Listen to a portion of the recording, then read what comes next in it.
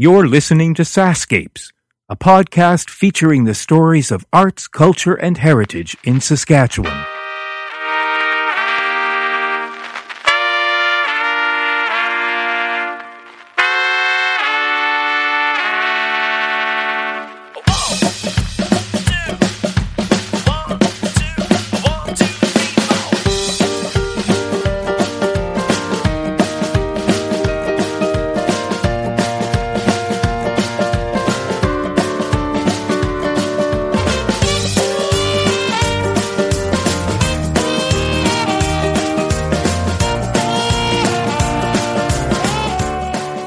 Just past the Fort Qu'Appelle Museum, on the other side of Echo Lake, is the village of Fort San, the home of the Heritage Landmark Sanatorium. It's also the home of Fort San Mayor Jim Harding. Thanks to Jim for introducing me to my guests I spoke with in Sascapes Podcast Episode 14. Jim is a man with a strong environmental conscience, a passion for saving Saskatchewan's heritage buildings, and a wealth of knowledge on the history of the area. You'll find many of Jim's publications and blogs online.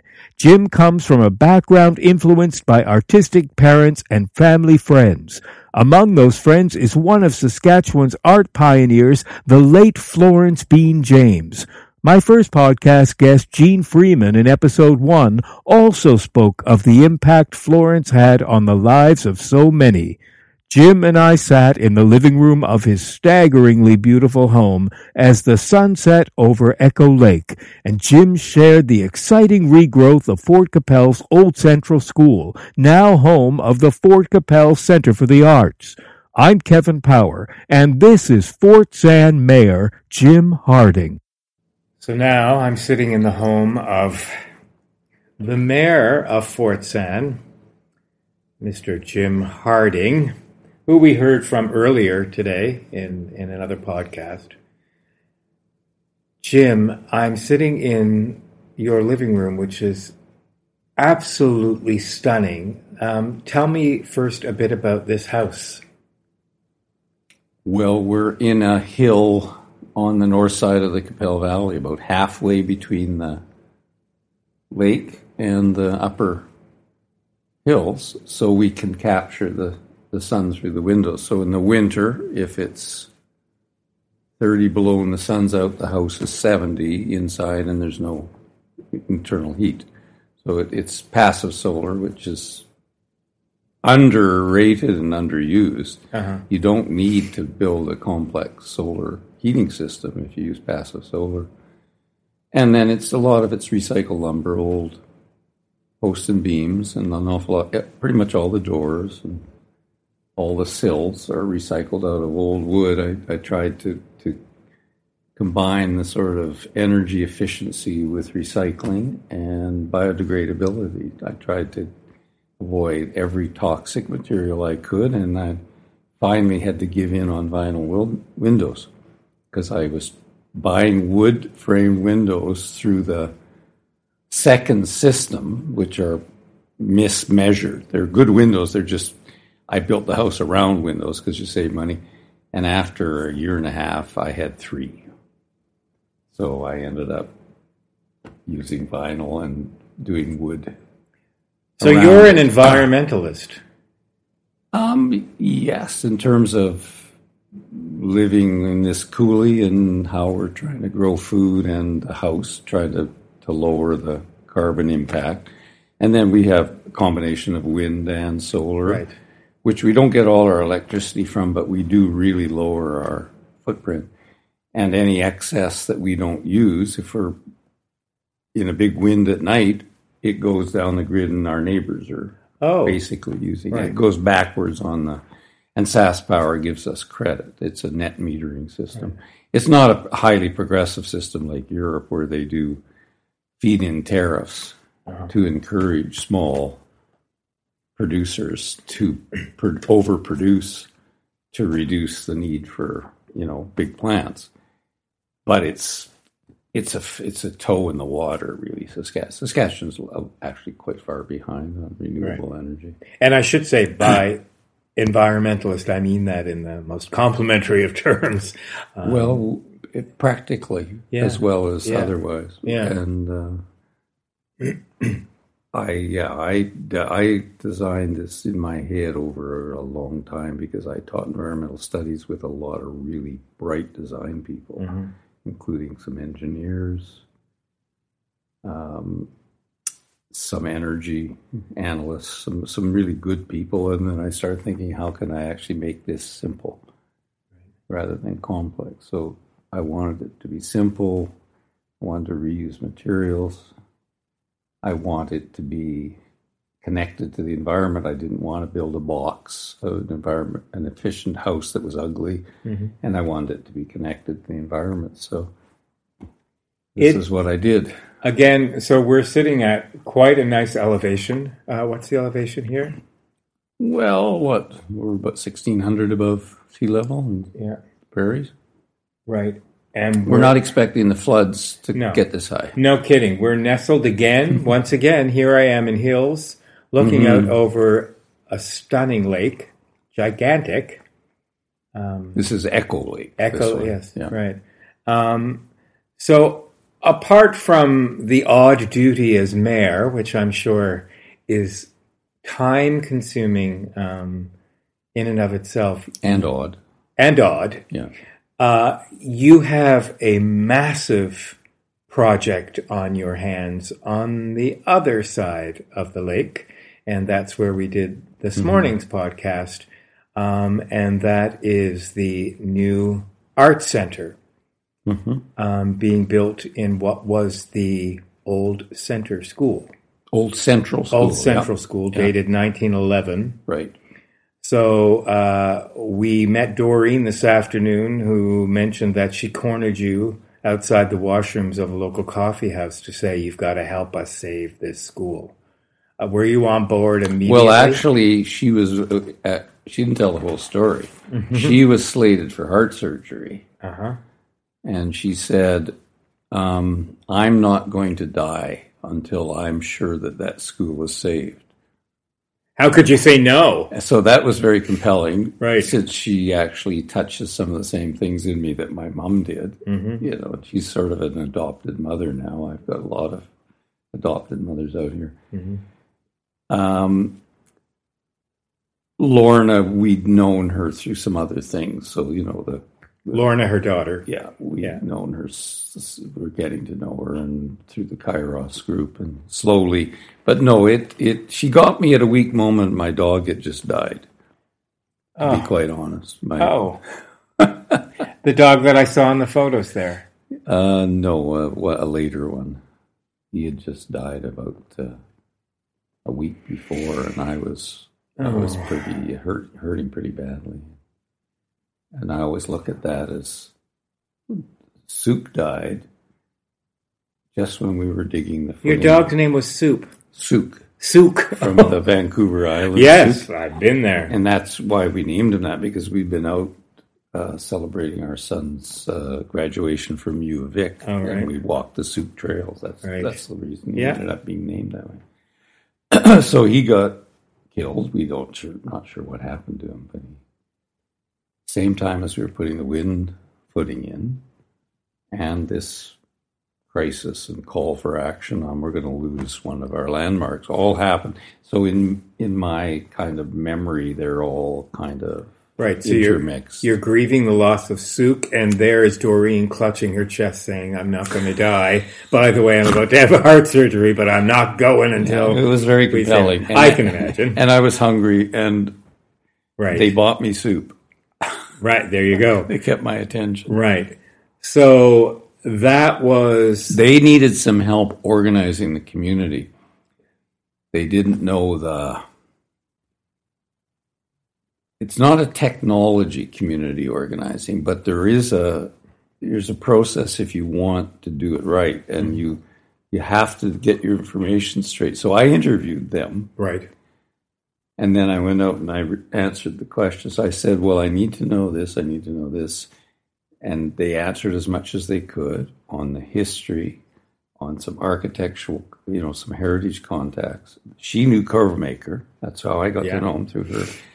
And we wrote down these questions, and then we got enough good, solid information, and then we had an informal meeting, and 10 people turned up. Then we had another one a week later, 15 turned up. Then we had another one, 35 turned up. Right. Then we organized a petition, 220 people signed.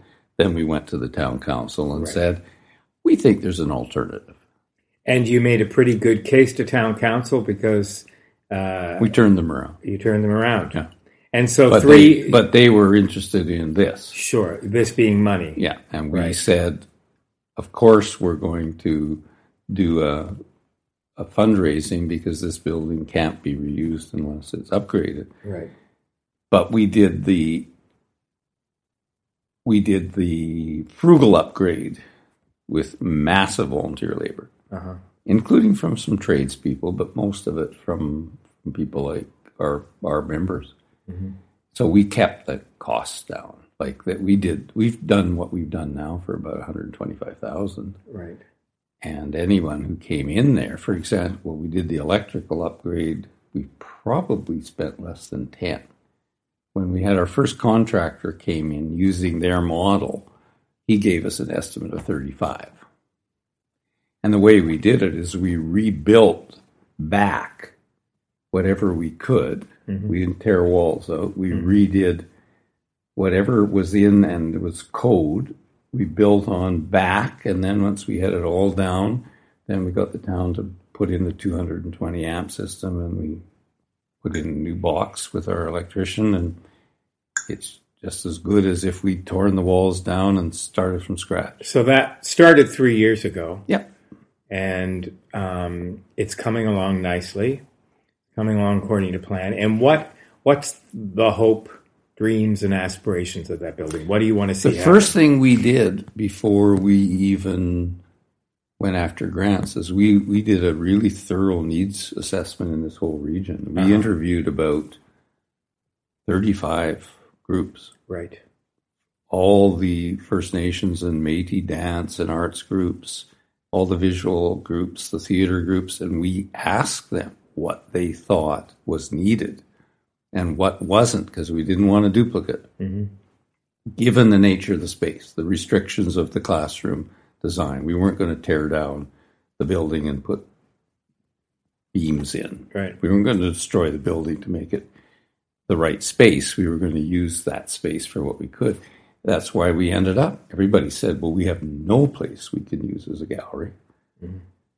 We have no small meeting and multi-use performance rooms. We're starting to get rented by the Files Hill Health District for their meetings because we've got that room set up and they can cook their own food. So, there were a number, and then the dance studio, the potting was like right up there because the whole thing has collapsed in the community. There used to be the Hanson Ross potting, and he trained, and they had all the stuff there, and Ross died in a car accident, and Hanson's disabled. So we said, okay, we can do these things in this space. There's some things we can't do. We're not going to compete with others. Mm-hmm. So the larger performing venues, the Midsummer Arts people have developed in the fort, and they have big events there, and that's fine. And we have small 40, 50 performing sort of audiences. And once we had the vision of the best use of the space, then we had to grapple with the cross-cultural question. How are we going to ensure it's accessible to everyone, given that the schooling system was segregated historically? Yeah. There were First Nations and Métis kids in that school who were not in the residential school, obviously. And so it was a stereotype to say it wasn't a school that was multicultural. But Indian education on reserves is gaining grounds. There's the whole question of cultural appropriation, and we have found that this school is mostly valued by non-Indigenous families. Mm-hmm. They have more. There were no First Nations teachers at the time. In the public school system now there is. So we've grappled with that, and that's going to be So what programming do you want to put in the center? Well, we tried to partner on Treaty 4 Days last year, and that didn't work out, but not because the people didn't want it, just because the people who were willing to do it couldn't. They were actually working out of town. And we'll keep working at doing partnering around Treaty 4 Days, possibly a photography exhibit of the chiefs in the area that hasn't been shown publicly. Right, because you'll have a gallery space in there. Yeah. So, we'll keep working at that. And we've had two Pasquale Reserve residents on our board, and those connections are developing. They're developing actually not just through the arts, they're developing through water campaigns and a lot of other things in the community. So we decided we had to make the heritage the number one, saving the building and the heritage the number one objective, and then the energy upgrade for environmental as well as cost reasons, and then the reuse, phasing in the different rooms, and now 4 out of 5 spaces are being used. Right. And we're hoping to attract local artist co-op. Yeah. That could be self-organized using the space, because we don't want to create unnecessary organization if you can self-organize. Right. And touring musicians. A space for them. Yeah. We've got, and that's being used. We're hoping to have a room for people to stay overnight. And then if people were to run a week-long dance workshop or writer's workshop, there'd be a performer or writer in residence room. A small scale of the summer arts. This summer we've partnered with someone who's going to run summer school, and she's seeing how she's doing for uptake of probably kids of cottagers. Yeah. And so we thought we'd let her run that and see how it works. She's doing it for several weeks. And then assess how we could or couldn't facilitate it next year. But the goal would be to phase in some summer school of the arts, probably with kids during cottage time. Right. We don't have a residential system possible. Right. And just ease our way into it. And, we'll have the dance, Valley Dance, hopefully back in there in the fall. They used to use that building. And now you could have saved the school and really converted it to anything.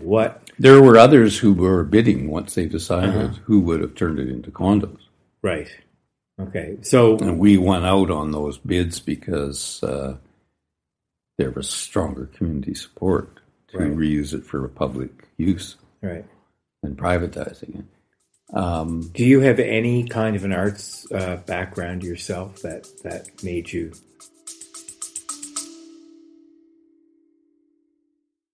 Hey, it's Kevin. I hope you're enjoying the episode so far. Just a quick reminder that the Sascapes podcast is available for free on your favorite podcast app, or you can stream it from your browser. Check out the show notes for the link. On the Sascapes homepage, you'll notice something new under the logo called Sascapes Plus. You can't miss it. There's a big button saying support with a heart icon next to it. I'd love it if you could click on that button and help keep this podcast series going. When Sascapes launched in May 2014, it was the first podcast in the province celebrating arts, culture, and heritage. In fact, you'd have been pretty hard-pressed to find any Saskatchewan podcasts. So I'd like to think that we paved the way. It's been because of your support that this podcast is now in its 9th year. Okay, that's it. Enjoy the rest of the episode. Well, it's in the family. Well, we were talking about Florence James. I mean, this lady who used to yell at me when I was a teenager upstairs and convinced me to come to writer's workshop was the pioneer of the Saskatchewan Arts Board. Yes, and the Summer School of the Arts. So she dragged me out to that. And what was that writing course with?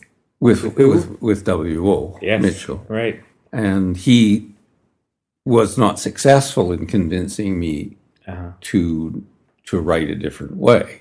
Although I think I always, under the surface as a researcher, was working with imagery. I used to always have trouble with editors because they wanted me to take description down to the bare bones, and I said, if there's not something on the bones, there's nothing to talk about. I promise you're not the first writer to grapple with their editors. No, and then leaving the university where you're kind of forced into a granting system and a publishing system, and as a social science researcher, you're still creative.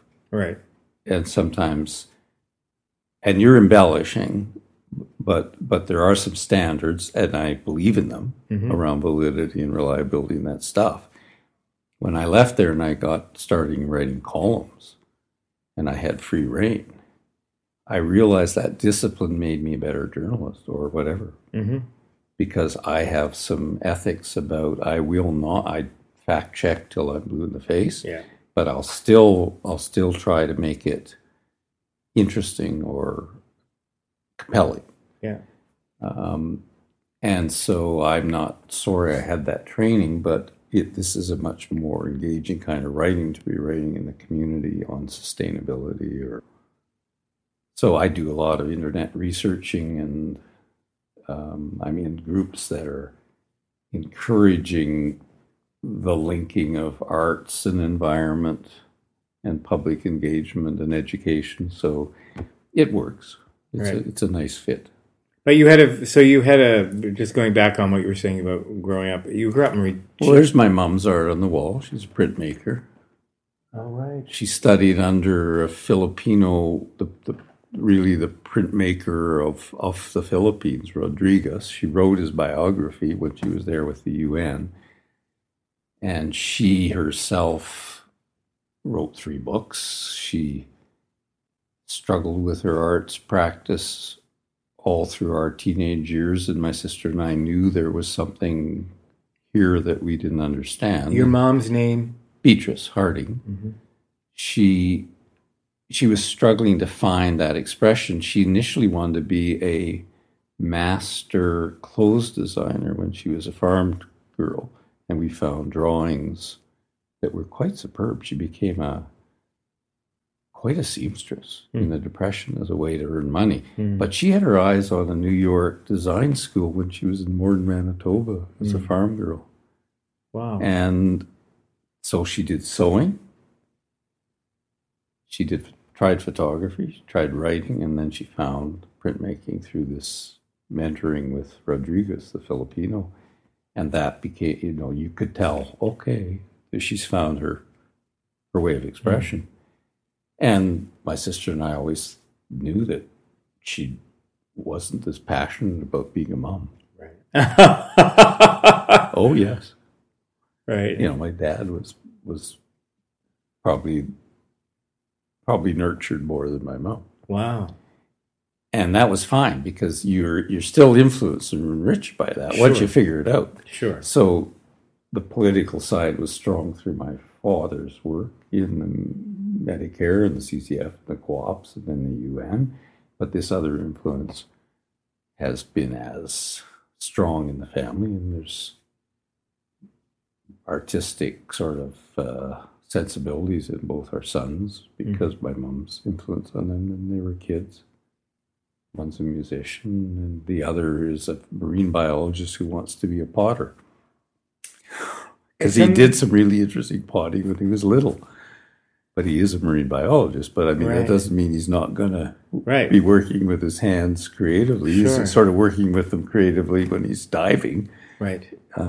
So that interaction. And in Regina, around that community of the progressives, who, really were the people who brought Medicare to Saskatchewan, there was a strong arts influence in that community.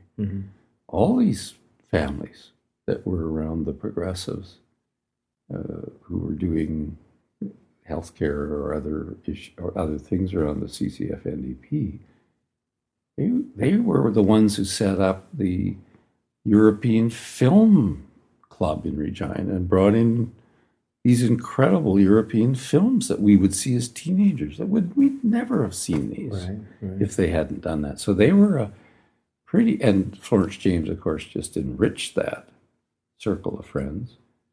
And they were into dance, and they were multi-talented group of people. Some of the people who set up the Regina Dance Studio were around that circle. So, it's osmosis. You just pick it up.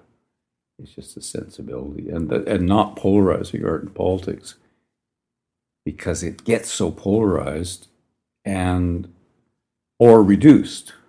Yeah. There's creativity that finds many ways.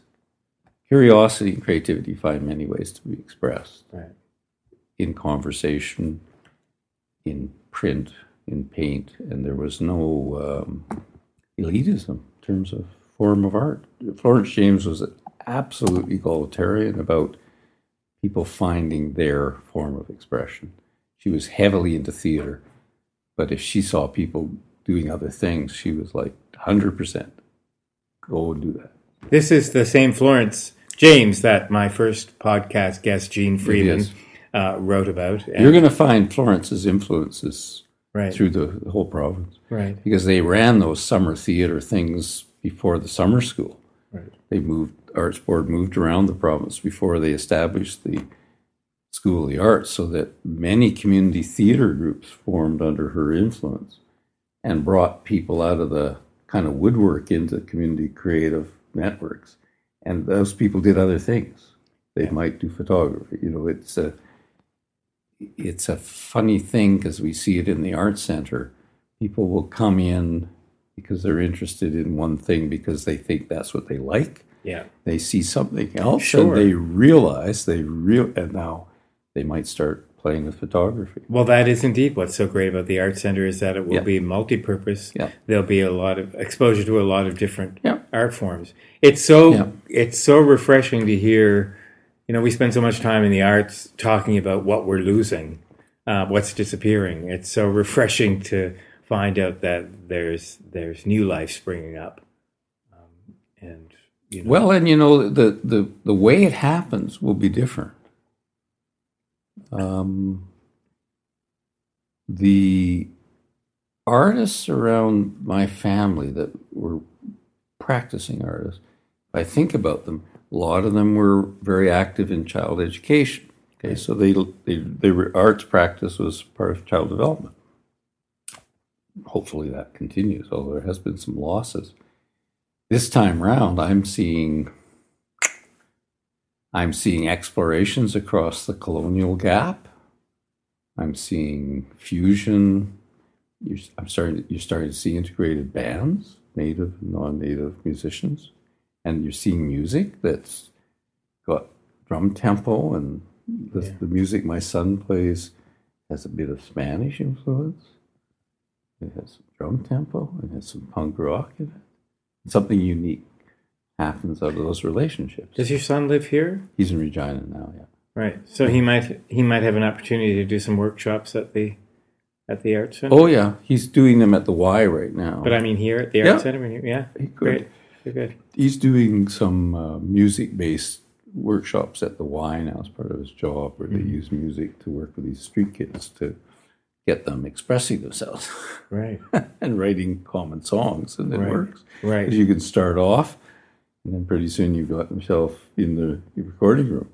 It's very therapeutic. Take it all the way through. Yeah. And you transform how people no longer are bitter about somebody else having an advantage. They're actually celebrating. Right. You twist it. You turn it on its head. You don't change their stories. You don't tell them there's something wrong with their experience. It just, you transform the energy that's working with it into a binding creative energy. Right. It works.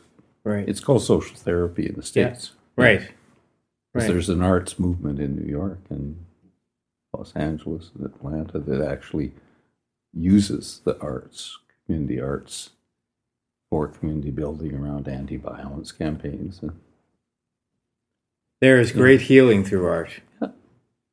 Great healing. And so that side, so on the family side, my sister was a psychiatrist. She's now a retired psychiatrist who does community arts with kids that the system gave up on. Wow. And she's gone in and out of the New York Institute regularly, and her son is now one of the main activists in Atlanta in that Institute of Social Therapy. And she dragged me there once, just like my mom would. And it really had a profound effect on me, seeing how these things really did connect. How the arts, the community building, the educational, the therapeutic, you could really pull these strands together. And that vision isn't necessarily shared across the board, although it's not articulated, but I think it is shared, because actually when the place is being used this way, everybody's feeling, hey, it's starting to happen. Right. Well, we have kids coming in.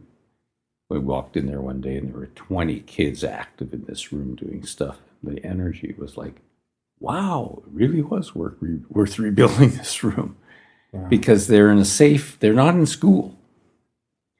Nothing wrong with school, but this is them really getting a chance to find what feels right when they express. And you could tell when you came in there that these kids were really, really engaged in their work, what they were doing. And the women who were running the thing are very good. We've got some very good, talented people in the community. So that's a fantastic story. Yeah. No, it's exciting. I want to say thank you for our initial conversations by phone, for your suggestions to meet Doreen and Jack. I think we all agree that they were a fine representation of the history of this area. So and you could keep going. If you stayed for a week, we'd go and see Hummer Bartlett, or we can't see Lynn Anderson because he's died, but he was a key person in linking arts and heritage, but it's the same story. It's the same story and a different voice, but I'll consider that an invitation to come back. Oh yeah. Thanks for listening. The Sascapes podcast is created by Kevin Power as part of the Culture Days Animateur program operated by SAS Culture. Funding to the cultural sector is provided through the Saskatchewan Lotteries Trust Fund for Sports, Culture, and Recreation.